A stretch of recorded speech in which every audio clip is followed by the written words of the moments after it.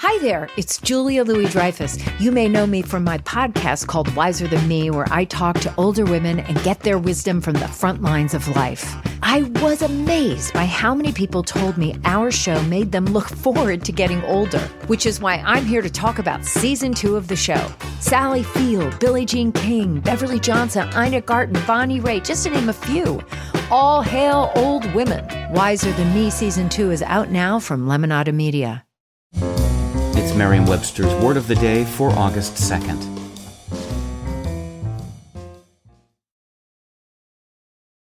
Today's word is arbitrary, spelled A-R-B-I-T-R-A-R-Y.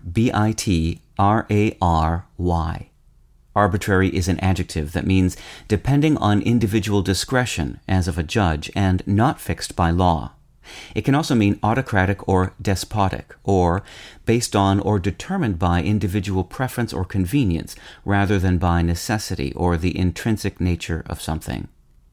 Arbitrary also means existing or coming about seemingly at random or by chance, or as a capricious and unreasonable act of will.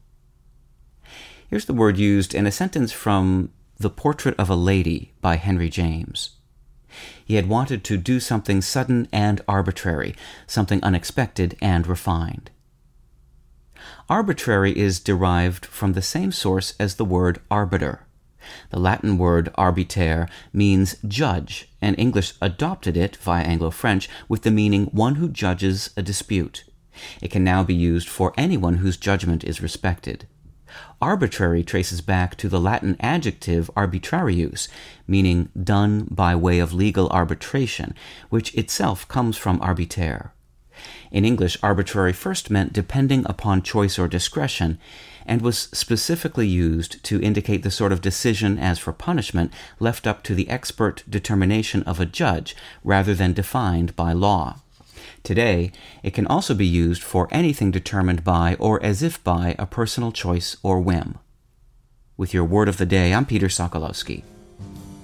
Visit Merriam-Webster.com today for definitions, wordplay, and trending word lookups.